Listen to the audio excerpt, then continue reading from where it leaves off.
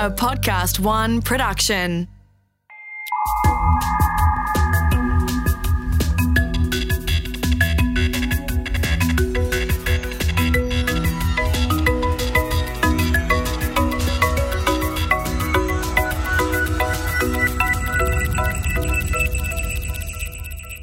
One of my friends recently told me about something she's really gotten into lately. It's called real escape rooms. You pay admission and you get let into a room, and then it's up to you to find your way out. Now, there are clues in the room, hints, puzzles to solve, but you have to do all of them correctly if you want to escape the room.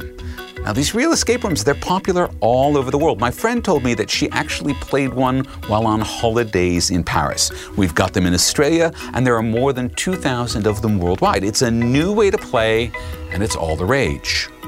G'day, I'm Mark Pesce. The coming next billion seconds are the most important in human history as technology transforms the way we live, work, and play. On this series, we talk to some of the brightest minds shaping our world, charting our path as we voyage into an incredible future. In this episode, we talk to indie games pioneer Eric Zimmerman about how play has evolved and how we'll be playing in the future. The play's the thing on this episode of The Next Billion Seconds. Okay, so let's go back. Let's go all the way back. It's February 1975. I'm barely 12 years old. I'm hanging out with one of my friends. It's a Saturday. We've decided to follow his dad into the office. And his dad, as it turned out, ran the computers for a small insurance company. Now, back then, the computer had its own room. It was air-conditioned. It was fireproofed. And Dad would sit in there and make backups of all the important files, as you do. We kids, we got to sit in another room in front of what looked like a big typewriter with a continuous sheet of paper fitting through it. You could type on the keyboard, it would print on the paper. What you type were commands to run computer programs. So I said to my friend, okay, what do I do here? And he leaned over my keyboard and he typed the word Star Trek and hit return. And that was pretty much it. The next 5 hours disappeared as I played my first computer game. It was a text-based, turn-based game pitting my Federation starship against Klingon attackers. Now, I won a few games, but I lost most of them, and I didn't care. I was having the time of my life. That was pretty much the moment when I fell in love with computers. That was when I knew I'd found what I'd want to spend my life doing. And it all began with a game. Now, the games have gotten flashier, but they're still very much the same thing underneath. And the one person who really gets that is our guest on the program. Eric Zimmerman has been designing and playing and teaching games for a quarter of a century. 15 years ago, Eric and Katie Salen wrote Rules of Play and laid out the basics of game design in such clear terms that the book became an instant classic. It's still in print because the core ideas of what makes a game that you can get lost in, they never change.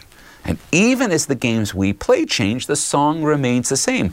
Eric, welcome to The Next Billion Seconds. Thank you, Mark. It's really a pleasure to be here. So we have these escape room games.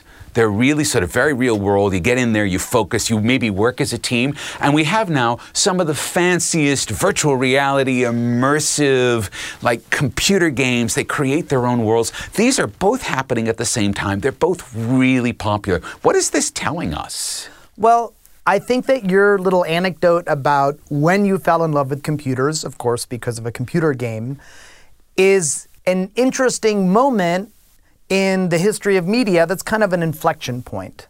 The point at which television, or let's say the television image, becomes interactive. Right. Maybe it happened with Pong, maybe it happened with early text adventures, but there's a moment there when our electronic media become participatory. It's not a sort of a lean back experience where you are watching an image, and I've heard you speak about this before yourself, Mark, but it becomes a lean forward. It becomes something that you participate in, that you have influence over directly as a viewer. In fact, the whole idea of a passive viewer becomes problematized. So that is one of the significant things about video games, is that they turn the video image, the motion, the moving image, video motion picture, they turn it into something that's interactive.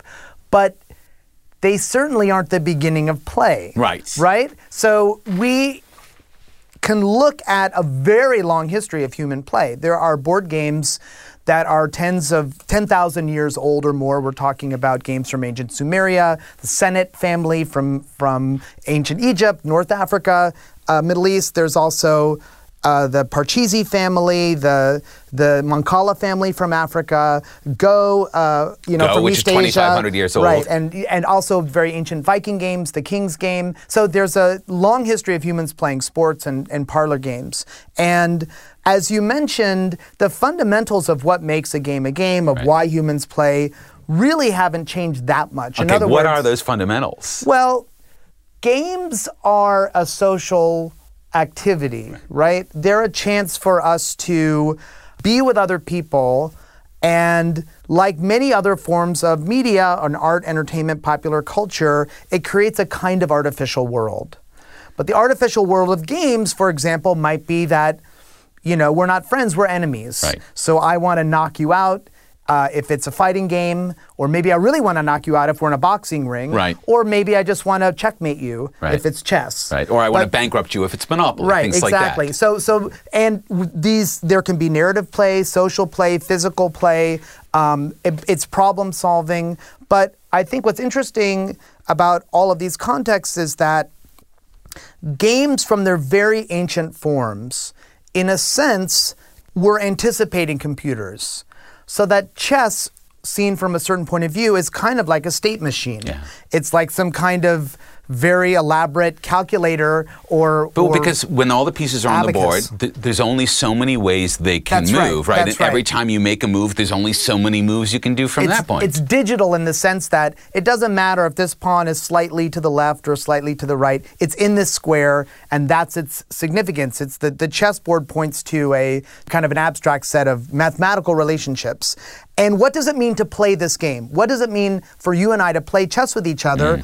We are sort of pulling and pushing at the interactions and outputs of this system, right? It's sort of like an adult busy box. We're seeing what happens when we try this out. Can I bluff you here? Am I misunderstanding the rules? Is this a good strategy? Is this a bad strategy? I just have to do it and see how it plays out. So this idea that our media or our cultural experiences can be participatory is ancient. Right. However, the rise of digital technology has given these experiences sort of a new prominence in our culture.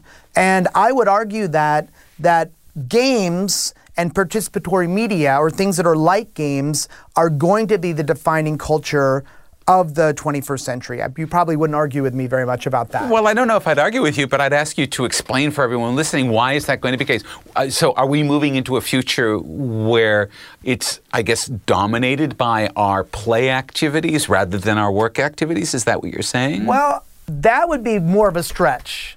Maybe you could argue that. But let's start somewhere smaller. Okay. I would say that if we were going to do a gross historical generalization, you could say that the 20th century was defined in a lot of ways by the moving image. Sure. And of course, there were amazing things going on in music and literature and theater and many other painting, many forms of 20th century culture. In terms of epic narratives that kind of shaped cultural mythology, in terms of commercial advertising and government propaganda, in terms of the way people told their stories personally, the way people understood history, the moving image has been the dominant Right. form. And that doesn't matter whether that's cinema or television or Netflix in a lot of ways. That's right. Or YouTube or whatever. Video. But what's happened to media with the advent of computers is that we've moved from an age of information, which is about kind of streaming media, whether it's a publishing company of experts handing you an encyclopedia, or whether it's an auteur filmmaker handing you a feature-length film. Right. We've moved from that model to a more participatory model. And I would say that information has been put at play with this sort of ludic turn in both technology and culture and society. So, ludic for our audience means playful. That's right. Ludic is a sort of Latin word. Ludus is a Latin word for play. So there's been kind of a ludic turn as we pivot into the 21st century. And so what that means is that media is becoming more modular, more participatory, more systemic. And it doesn't mean that everything is a game.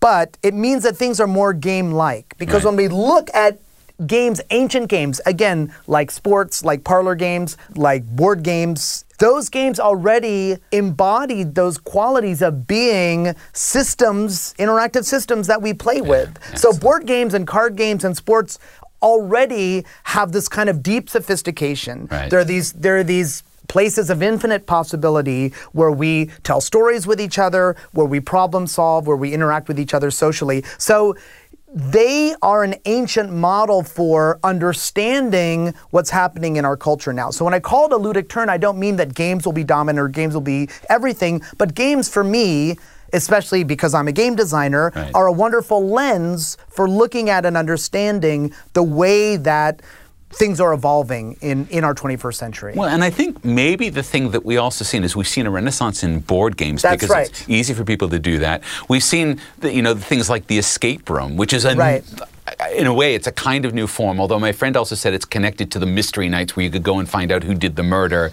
It's sort of in that tradition of real world sort of things. But we're still, it's not like all about computer games. It's not all about interactivity with machines. You're absolutely right. And so what's interesting is that if you look at computer games, because of digital technology, computer games were single player for a number of decades. Although you could argue that even single-player games... Pong is not single-player, which is a beautiful thing. Pong was not the Atari Combat, which was the game that came with the Atari console, was actually a two-player game. So there's many wonderful examples of multiplayer games, including early networked multiplayer games along the lines of what you experienced. But for a few decades, single-player games were dominant. But what we find now is that multiplayer games on and off the computer are returning play to its roots as a social experience. So Call of Duty, that sort of thing. That's right. But Call of Duty, but also Farmville, but also Minecraft, right? Oh, Minecraft, absolutely. Yeah, many ways of creating and sharing. And for me, Minecraft, it's like the Wikipedia of games or something.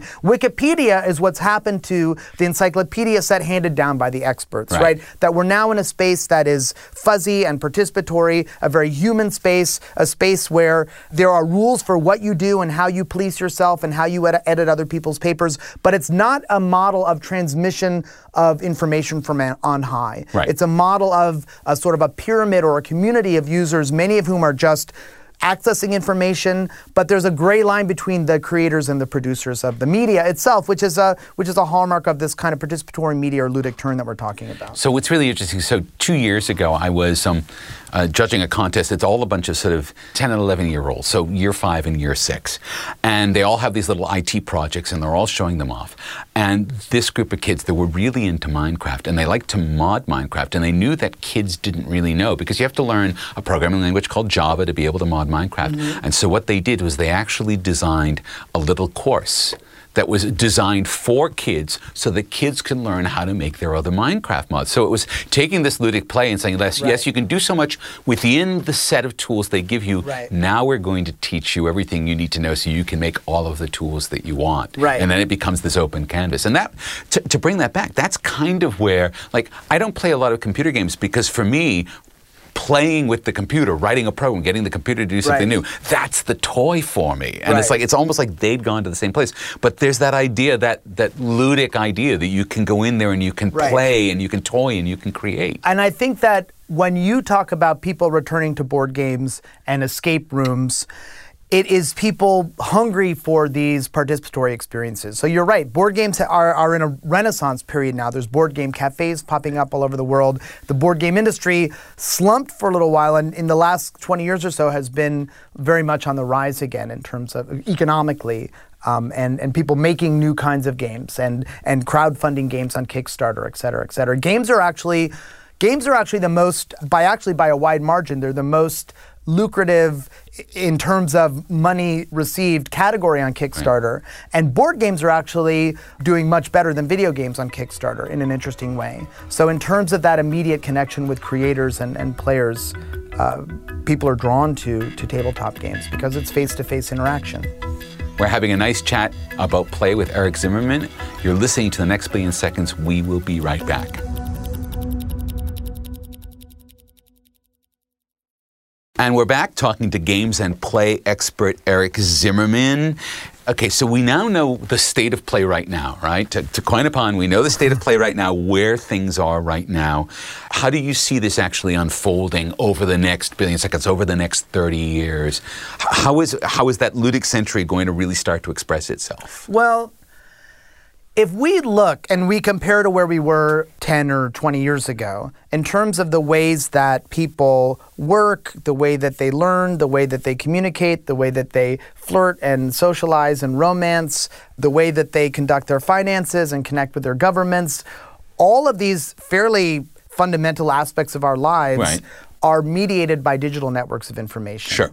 So that's why the fact that there's this return to forms of media that are more participatory and systemic is both cause and effect of this set of phenomena that's happening. Because we can do it, because all of the world's now wired this way. That's right. So the game-like term in culture, where people are expecting their rooms to be escape rooms, right? They're expecting their TV to be interactive. I mean, if you look at a child who's like under 4 years old, if you show them a television screen, they will start touching it, right? Well, and they'll say it's broken because they can't stop it or rewind or whatever. Right. So people are expecting their media more and more to be participatory. What does that mean for the future? I'm not sure. You're the futurist. I'm just a game designer. but I think that I think that it's good and bad. I think there's some good things about play. Right. I think play is a wonderful paradigm for change. It's a wonderful paradigm for kind of critical thinking, because to play with something means to question it. So when we talk about, for example, a child being playful, what do we mean? Well, there's a normal way to walk down the street, which is like, first of all, utilitarian. I go from point A to point B. A playful one might be walking, taking a detour. But even more than that, a playful way of walking might be walking backwards or skipping or avoiding cracks, right? Yeah. Inventing ways to play with the normal structure of walking just for its own sake, just to see what the possibilities are, right? So play always plays with some existing structure. You're not just playing on your own. Right. You're taking something. You're taking a conversation. You're taking language. You're taking walking. You're taking a social relationship. You're taking a means of production, and you're playing with it. That's what playing is. Playing is to play with something. It's to find the interstitial spaces. You know, when we in English, it's always relational because there's always something or someone that you're playing with. Think about how we use the word play in English to mean like the play of gears or the play of a steering wheel, right? It's that little bit of wiggle room in the system. So, for example, that play of a steering wheel in a car, it's only there because there's a more utilitarian structure. There's a steering wheel and a drive shaft and an axle and tires, and that's there to turn. You turn the wheel and you turn the car. You can't see me right now, but I'm doing a really bad mime imitation of driving a car. But that little wiggle room in the steering wheel, that is the interstitial space. That is the space of play where the system isn't quite just functioning in a utilitarian manner, right? But it is only there because of the more logical utilitarian structure and system. So to be playful or to play with something is to find those moments of wiggle room. And for me, that's a wonderful model of creativity and innovation and even social change, because there's no reason why we can't look at our existing governmental structures and social structures and say, how can we play with them? What are the spaces? What are those little interstitial moments of wiggle room where we can kind of get a playful wedge in there and try and affect social change? So we also have this concept that listeners may have heard of called gamification, right? Yes. Which is where you take, say, let's say you want moms to get their kids immunized. And in fact, I know friends who actually developed a little mobile app that made it so that, women would sort of know when their babies needed their shots, but also would give them sort of little rewards. They would produce a sort of reward structure around that. And that seems like it's a good thing, but then as you know, I've written about this. A poker machine is the same deal, right? In Australia, we have a big problem with people being addicted to poker machines because they're really geared to the way your reward system works, right? They reward that reward system so that you're putting more money into the poker machine. That's right. Well, let's talk about gamification, and I'll just be flat out. For me, gamification is generally not a positive thing. right? Which maybe that sounds Is that because surprising it's coming trying to from a get game you to designer. do something you wouldn't do on your own? Is it depriving you of your agency? Well, or? it's because gamification generally means strip mining superficial aspects of games, right? Okay. Points, rewards, Yeah. the kind of behaviorist psychology aspects of games, and leaving behind the soul of games. The kind of deep, wiggle playful, room. the kind of deep, playful innovation. Yeah. So part of it is every design, I'm a designer, and every game that's designed, every chair that's designed, every urban plan that's designed implies a sort of model of what it means to be human in the design. Right? Well, there are assumptions that are baked in about the way you're going to behave and approach and all that. So if your idea of designing a casino machine or a mobile app for behavior change or for social change is a Skinner box, where your model of a human is a rat being given rewards or punishments For pressing the bar. That's right. Then that's a very impoverished idea of your audience and what it means to be human. Does it And so- impoverish the audience who's playing that game? Well, you can have short-term benefits from behavioral modification, and there's no doubt about that. So if what you want to do is an assessment and do research, you can manipulate people into changing their behavior.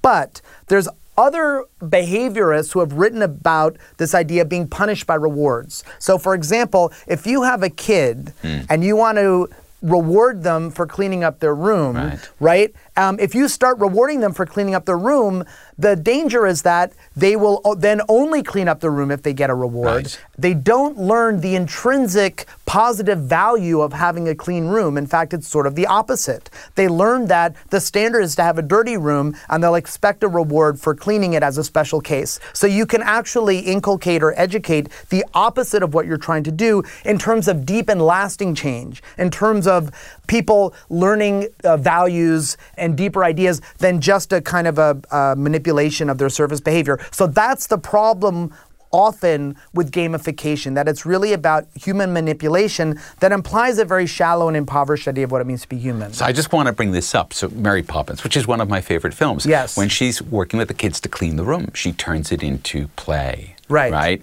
And it's not interesting, yeah. It's not reward. There was no reward because she wasn't about that. Good extension of my example. Yeah, but it's very front of mind because I'm thinking, Right. what can you tell people who have kids who won't clean their rooms, right? Right. You don't want them to get into what effectively becomes a bribery model. Right. Right? You don't want to go down that path. There's a lot of that. It's also a spoonful of sugar makes the medicine go down to Mary Poppins too. That's interesting as well, because as game designers, we're always, reward and punishment is our stock in trade, But that's why it's interesting. And also this whole conversation brings us to kind of the darker side of this sort of ludic century idea, All right. right? So what is this darker side? Well, we're now living in a world that's defined by systems, and those systems can be gamed.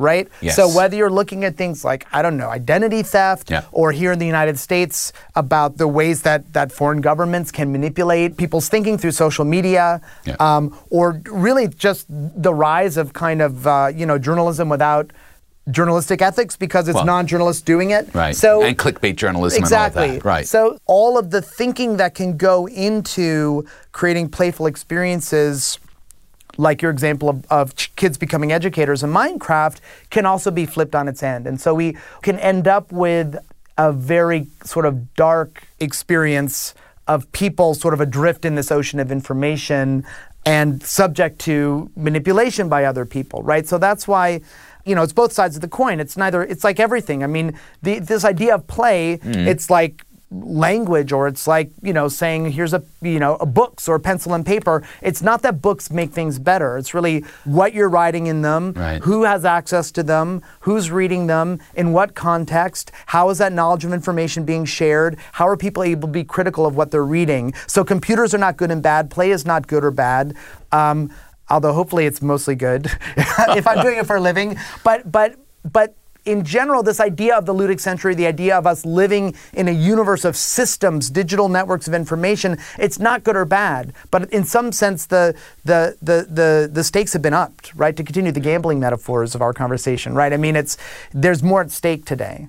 Okay, so we do live in all of these systems, and these systems have their own goals, and sometimes those goals aren't transparent, and quite often what people will do, and in fact, it's interesting because I was talking to Andy Pauline on an earlier episode, and he does say that sometimes he'll feed the devices information that isn't correct or the information that's incomplete so that he can expose how they work, how they game. So he uses that wiggle room, right? Right. He's sort of, I think sometimes he actually just out and out lies when he's filling in a form for Amazon or for whatever because he wants to see how that comes back or how that's reflected, right? So he's playing with those systems himself. So there's that idea that play can be used against, but play can also be used as a bit of an X-ray almost, right? I think so. And so what you are coming to, I think, with that idea is literacy to me. So how do we get literate about these games in this world and play in the world? Well, I think that it's more that literacy, systems literacy, or some people call computational literacy. I sometimes call it gaming literacy. It's part of what it means to be literate and critical and kind of successful in the world today. Right. So that what is literacy? I'm not a literacy scholar, but I am friends with some, and they tell me that literacy just means creating and understanding meaning. So that's how, if I write a word on a piece of paper and show it to you and you can read it, that's an act of creating and understanding meaning. So that's all literacy really is. It's about meaning creation. Now, in the last several decades, literacy has extended from sort of traditional oral and written literacy to visual literacy, technological literacy, and I would argue here in the 21st century, and I'm not the only one, this is part of the United Nations 21st Century Literacy Skills, is this idea of being literate in systems and computation, programmatic thinking, algorithmic thinking. Right. So what does that mean? If you look at what's happened in the United States in terms of electoral districts, right? So software and also software kinds of thinking has made it so that it's no longer kind of a system with checks and balances. You can draw electoral districts. Okay, they might be abused a little bit, but other parts of the government will rein it in. No. Now you have just all the Democratic voters here, just all the Republican voters there. Well, you have both cracking and packing, it's called. But yes, exactly. A manipulation so that you can have a wide disparity between the number of votes cast for a party and the number of seats. And if you look at the United States House of Representatives, the Republicans, by some measure, should not even have a majority there. But they have a large majority, in large part because of gerrymandering, as we call it in the United States, electoral districts. So that's a kind of play, but that's the bad kind of play. Well, that's both the symptom but also the seeds of the cure, because that kind of thinking. It's just that people are gaming the system. So they're acting like game players, and they're looking for all of the exploits, and they want to figure out how to manipulate the system to their ends. But they're losing sense of the deeper values of what a democracy is, right? And so I think that represents, the negative side of game-like thinking. But I also think the seeds for the literacies required to understand why that could happen are also the same kind of thinking, right? It's the same kind of thinking, it's just a different sort of motivation and trying to figure out, well, how can we understand the system? How can we be critical about it? How can we explain it to others? And how can we redesign it? So one of the things that excites me about play as a sort of this ludic turn is that I think that games, as opposed to other forms of media, make their audience behave more like creators. And here's what I mean. 20th century, we talked about being about film and the moving image. Now, you can be a film buff, a film fan, a film connoisseur, know a lot of directors and actors and memorize scripts, right? But you don't necessarily know about the 180-degree rule, which is if you're filming two people, you want to keep cameras on one side of them so that when you're going back and forth between the two people, they're not flipping sides on the screen, right? So that makes sense when you explain it, but you don't really need to know anything like that, those kind of structural underpinnings of film in order to really appreciate film. But if you're going to become a basketball superstar or a League of Legends esports player or even a poker card shark, you actually have to start opening up the hood of the game and seeing how it works. You have to start reverse engineering the very structure of the thing itself. Right. So that I would argue that you have to find the wiggle room. You do. And you, as a player, as an expert player, you actually have to start thinking the way the designers thought about and the developers thought about when they were creating the system. So the nature of play, it's what you're saying. It forces you to be literate because otherwise you're going to suck at the game. Right. Well, at least that's my optimism. Yeah. And thinking about, that I believe that the seeds for solving these big, complicated problems that we have today that in part are coming out of the technologies that you're so fascinated in and that you explore in this great podcast series, hopefully are also in the solutions for that, the seeds for the solutions of those problems are also in the technologies and ways of thinking themselves. All right. I want to close with one question, which is something we've covered a little bit in previous episodes. So we just had AlphaGo Zero, which is now by far the best Go player that has ever existed, right? It's better than AlphaGo, and they trained it in 20 days or whatever. And we've gotten computers so good at what we think of as play. Right. And it used to be that everyone would think, oh, we'll never get a computer to do that. By the time we get a computer to do that, it will be so smart. We used to think the same thing about chess. Right. Does it matter? And we still can't do poker. So a computer can play a single person with poker. As soon as there's more than one person, it's too hard because a computer can't deal with multiple players bluffing. And poker is a game of lying, right? That's right. That's the rule for poker, is you lie as best you can. And computers are still completely at sea with that. Does it matter that these systems that we're building, these digital systems, can beat us at our own games? Well, it's a really interesting example that you talk about because there are classic games of strategy that are called in game designer lingo, they're games of perfect information because there's nothing hidden from each other. In poker, I have a hand of cards. Right. You don't know what's in my hand. But in chess, you and I both see the board. And in Go, there's nothing hidden from us. Right. So we can just start brute forcing those calculations. Well, you can't with Go. But in the end, you can apply mathematical thinking to chess or Go or a classic strategy game.